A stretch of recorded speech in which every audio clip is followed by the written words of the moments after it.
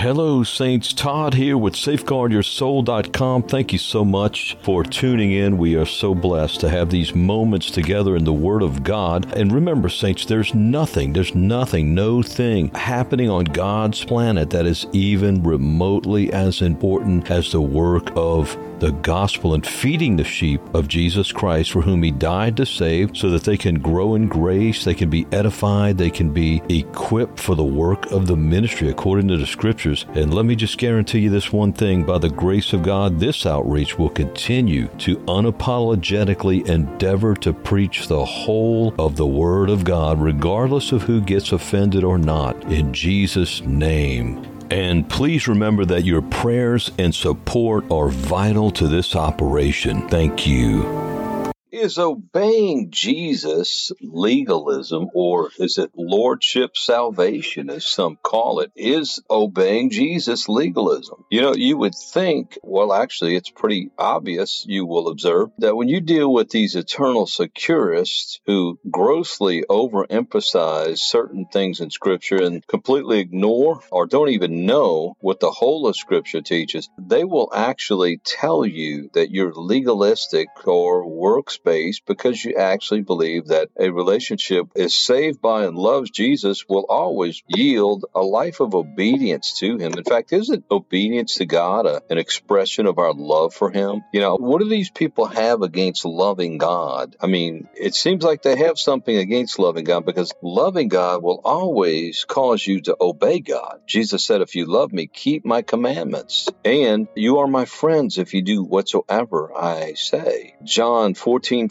and 15:14. I mean, let's look at this in light of what we all know to be a correct marriage relationship. So if your husband or your wife requires something of you, does that make them a legalist? Yes or no? If they require that you be faithful in your marriage, does that make them a works-based legalist? Not at all. You'll never hear somebody call their mate a legalist because they want them to have fidelity in that relationship. Isn't fidelity simply a condition of a loving, pure, secure relationship as God ordained it? I mean, even the lost know that. Of course it is. If so, why do people whine and balk at the truth, I would say idea, but the truth that Jesus would require that they be holy or set apart unto Him, deny themselves, take up the cross daily, abide in Him, continue in Him, and endure to the end with Him? Why would they think that Jesus, that's who they're calling a legalist or works-based or a lordship salvation ultimate? They're balking against Him, not actually us, when we simply teach the truth of God. And that is, as we've already said, that if you're truly saved, you will have good fruit. You will continue to love the Lord. If you don't, you're going to fall away, which Jesus said is possible after believing, Luke 8:13. But if you're in a relationship with Jesus, you are obeying Jesus because you love Jesus. He's not just the Savior, but the Lord of your life. You know, as I think about this, it seems like this is the crux of why people believe once saved, always saved. They want to be saved and miss hell, but they don't really love Jesus. Because if you love Jesus, you're willing to obey Him. They look at that as a drudgery, but the Bible says that to those who love Him, His commands are not grievous. When you're in love with a woman, gentlemen, when you're in love with a man, ladies, you desire to please them, right? It's pretty natural. I don't know anybody who would argue about that. See, and so I think if you really stand back and meditate on this, the people who are just looking for a get out of jail, get out of hell, that's eternal jail, hell, irrevocable jail, no release date. You know, they just want a get out of hell card. They don't want to engage in an abiding relationship. Jesus said you have to abide in Him. That means you abide by His rules.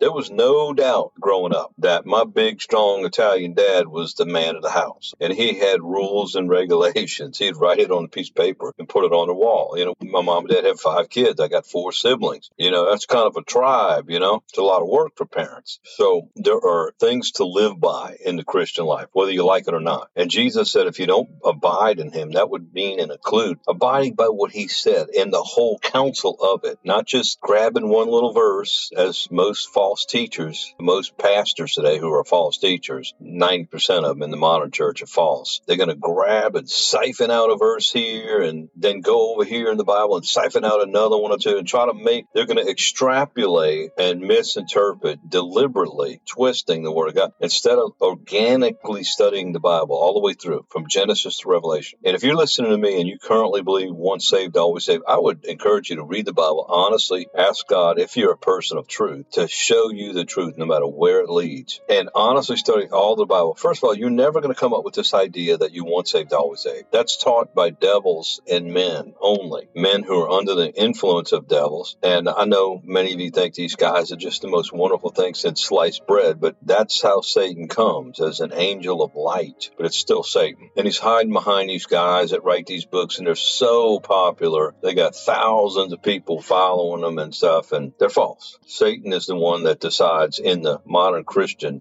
business world, if you will, because that's what it is, who gets lifted up and who doesn't. And obviously he's going to elevate those who are teaching his doctrines. And there's no doctrine of devils more prevalent and more sure as being a doctrine of devils as this once saved, always saved idea. Eternal security, that's exactly what he taught in the Garden of Eden, which caused the fall of men. And he's still teaching it today. There's no such doctrine that's not common to man, Paul says, 1 Corinthians 10:13. This is the same teaching that he gave the man and the woman in the Garden of Eden when he said, you shall not surely die. But God said, you shall surely die if you sin against me. Death always means separation. You're going to be separated from him, out of his presence, because the wages of sin is still death, or separation from God. So these guys, like these demonic Calvinists like John Piper, John MacArthur, etc., these once saved, always, they teach a lot of good stuff from the Bible, but it only takes a little leaven to leaven the whole lump. Little drop of poison makes the whole glass of otherwise fresh, cool, clean water an absolute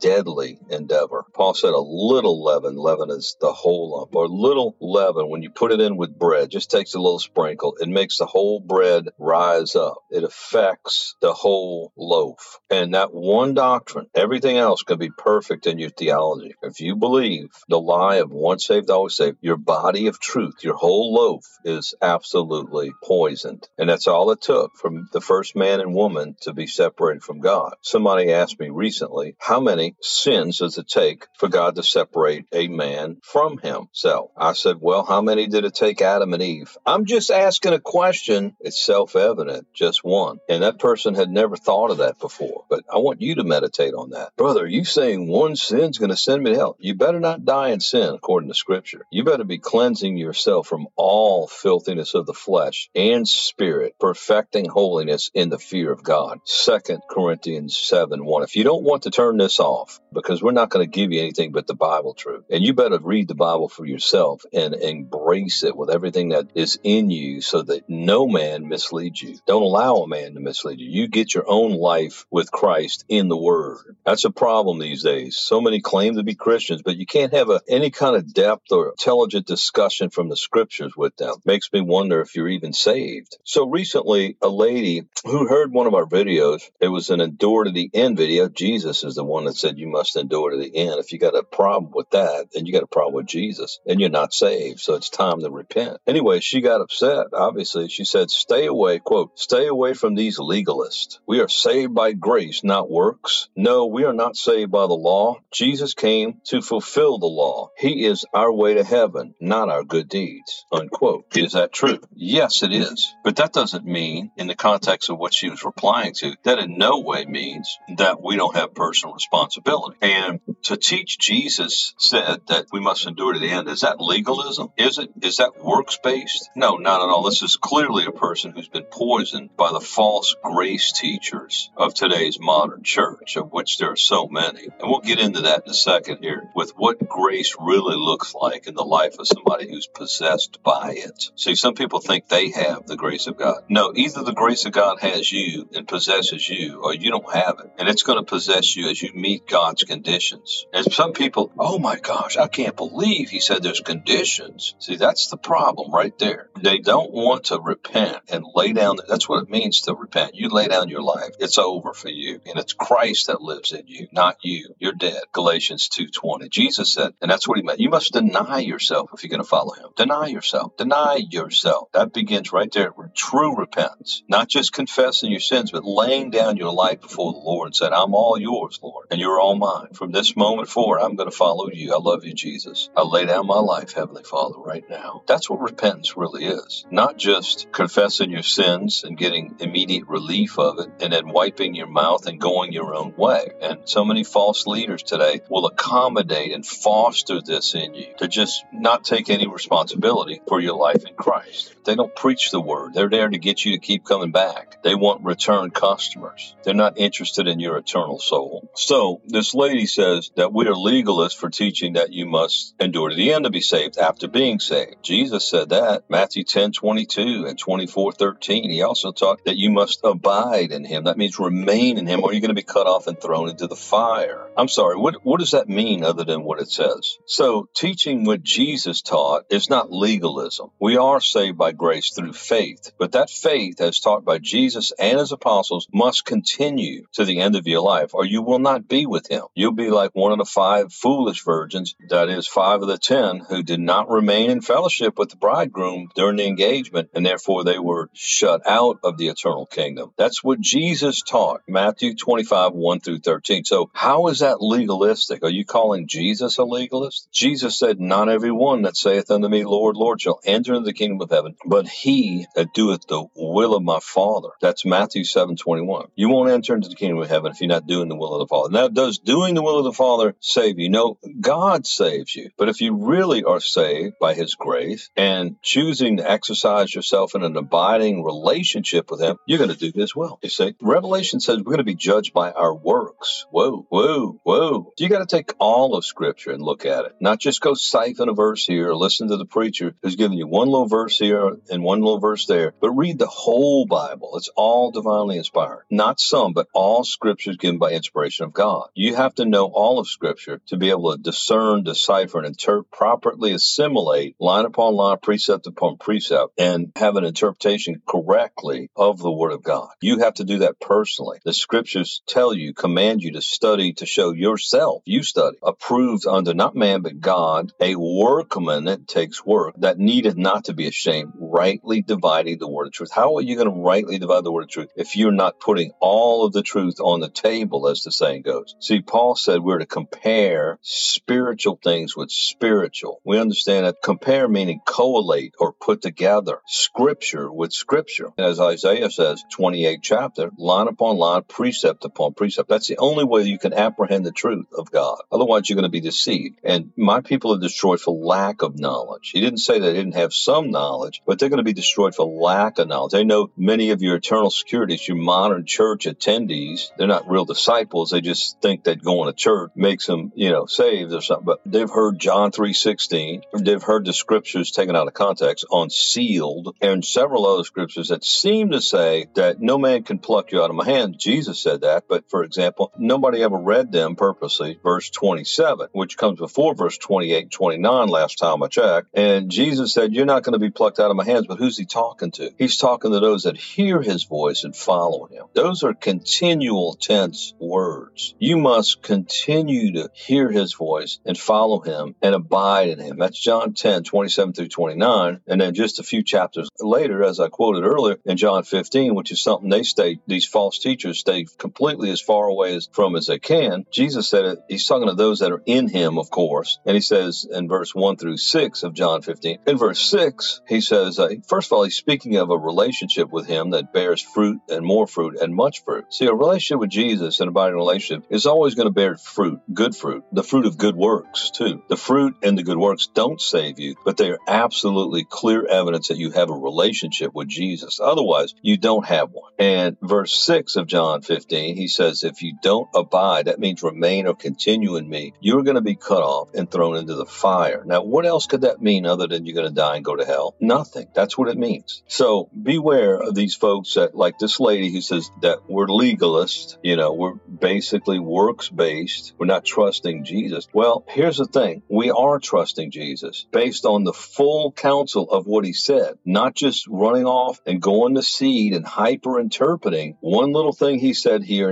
and then ignoring everything else he said. When you discuss this doctrine, this topic with the once saved, always saved crowd, crowd, a lot of times, they act like, again, John 3:16, a few other verses are more inspired than the rest of the Bible. They don't even want to hear the rest of the Bible. They turn their ear away from the truth of God. And the Bible says God is not even going to hear their prayer. Proverbs 28:9, because they turn their ears away from the word of God. They're turned on the fables. They're not enduring sound doctrine. 2 Timothy 4:2-4. So my reply to this lady who said that we're basically legalists for teaching that you have to remain in a relationship with Jesus as he taught, and so did all of his apostles. I told her, I said, since when is obeying Jesus, that is, adhering to the whole of what Jesus said, legalism? Since when is that legalism? She didn't have any reply because I think that caught her in her deception. Hopefully it did. See, regrettably, some just want to use Jesus to get to heaven, to escape hell, yet want nothing to do with the cross that he commanded, the crucified life on this earth that Jesus said he commanded if you're going to follow him. And if you're not following him, you're not on the narrow way which leads to life, which few there be that find it, Jesus said. Matthew 7:13-14. You're not following Jesus. And therefore, why would you expect that you're going to go be with Jesus eternally? You're just like the foolish virgins that he taught about, the five that were shut out of his eternal kingdom in Matthew chapter 25, verse 1-13. So these self-serving people believe somehow that they can tell Jesus what's going on, that they set the terms of a relationship. They're not interested in reading everything he said. They're just interested in basing their whole life on John 3:16, for God so loved the world that he gave his only begotten Son, that whosoever believeth in him should not perish but have everlasting life. And they run with that term, everlasting life. That's it. I had one moment of faith, I'm saved forever. But that's not what Jesus was meaning there. Initial salvation is the entrance into the kingdom of Christ, when Christ brings you into his kingdom. But there are rules and regulations in the house of God, whether you like it or not. And if that upsets you, it's because you don't love him, you love yourself, and you haven't truly repented and laid down your life. When you love a woman, gentlemen, you're willing, you delight to please her. Ma'am, when you love a man, if you're married, you know this to be true. You love that man. And when times are hard or things are making you happy or sad, you're still going to do what you're supposed to do because of love. John chapter 14, verse 21, he that has my commandments and keepeth them, he it is that loveth me. You see, notice who loves Jesus, those who have his commandments. How do you get his commandments? Well, you study the fullness of what he said. That's a life endeavor. That's your eternal life depends on knowing Jesus. And the only way you can know him is to know what he said. His words communicate to you who he is. That's why we have a written Bible, tangibly, the word of God, the precepts of God. These self-serving people, though, they somehow believe that they decide what the terms of a relationship are, instead of humbly, honestly reading the words of God for themselves and adhering to them. And again, let me recite that again. I want you to get familiar with John 14:21. Jesus said, he that has my commandments and keepeth them, he it is that loveth me. You see, if you've ever had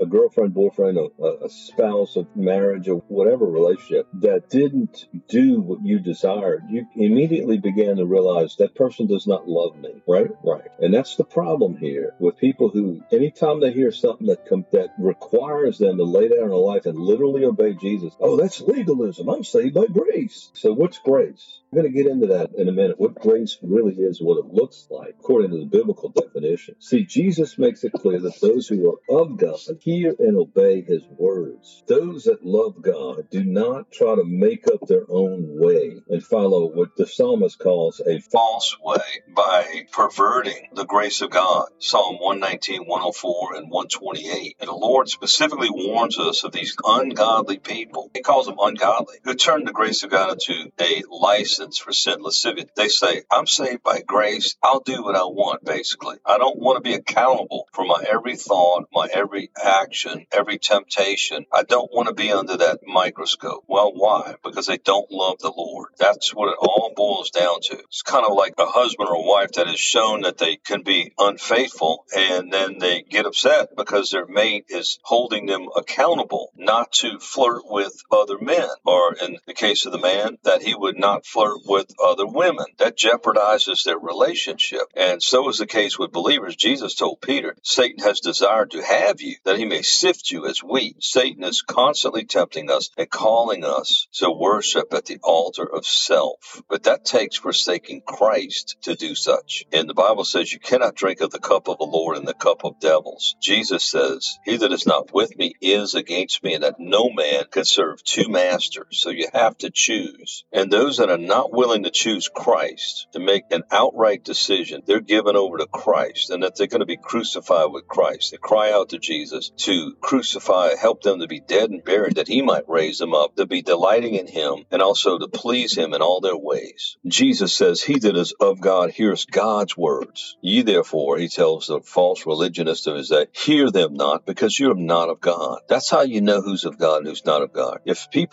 a person is not willing to hear the full counsel of God's word, any or everything that God says, that person is not of God. That's what Jesus said right there, John 8:47. To those who refuse to repent and lay down their lives in this present world, obedience to Jesus, the one they claim they're saved by, becomes something of legalism. That is so sad. Does a wife somehow say that it's legalistic for her to be expected by God and her husband to do her part of the marriage? Something's wrong. This love is missing if that's the case. So if your husband or wife requires something of you, again, does that make them a legalist? If they require that you be faithful in your marriage, does that make them a works-based legalist? Yes or no? Isn't fidelity, as we said earlier, simply a condition of a loving, pure, secure relationship? Of course it is. If so, why do some whine and balk that Jesus would require that they be holy unto him, set apart, deny themselves, take up their cross daily, abide in him, continue in him, endure to the end with him in a relationship on his terms? Why would that be a problem if you're in love with Jesus? It wouldn't. Now let's transition and finalize this message. We're talking a little bit about the grace of God and what it looks like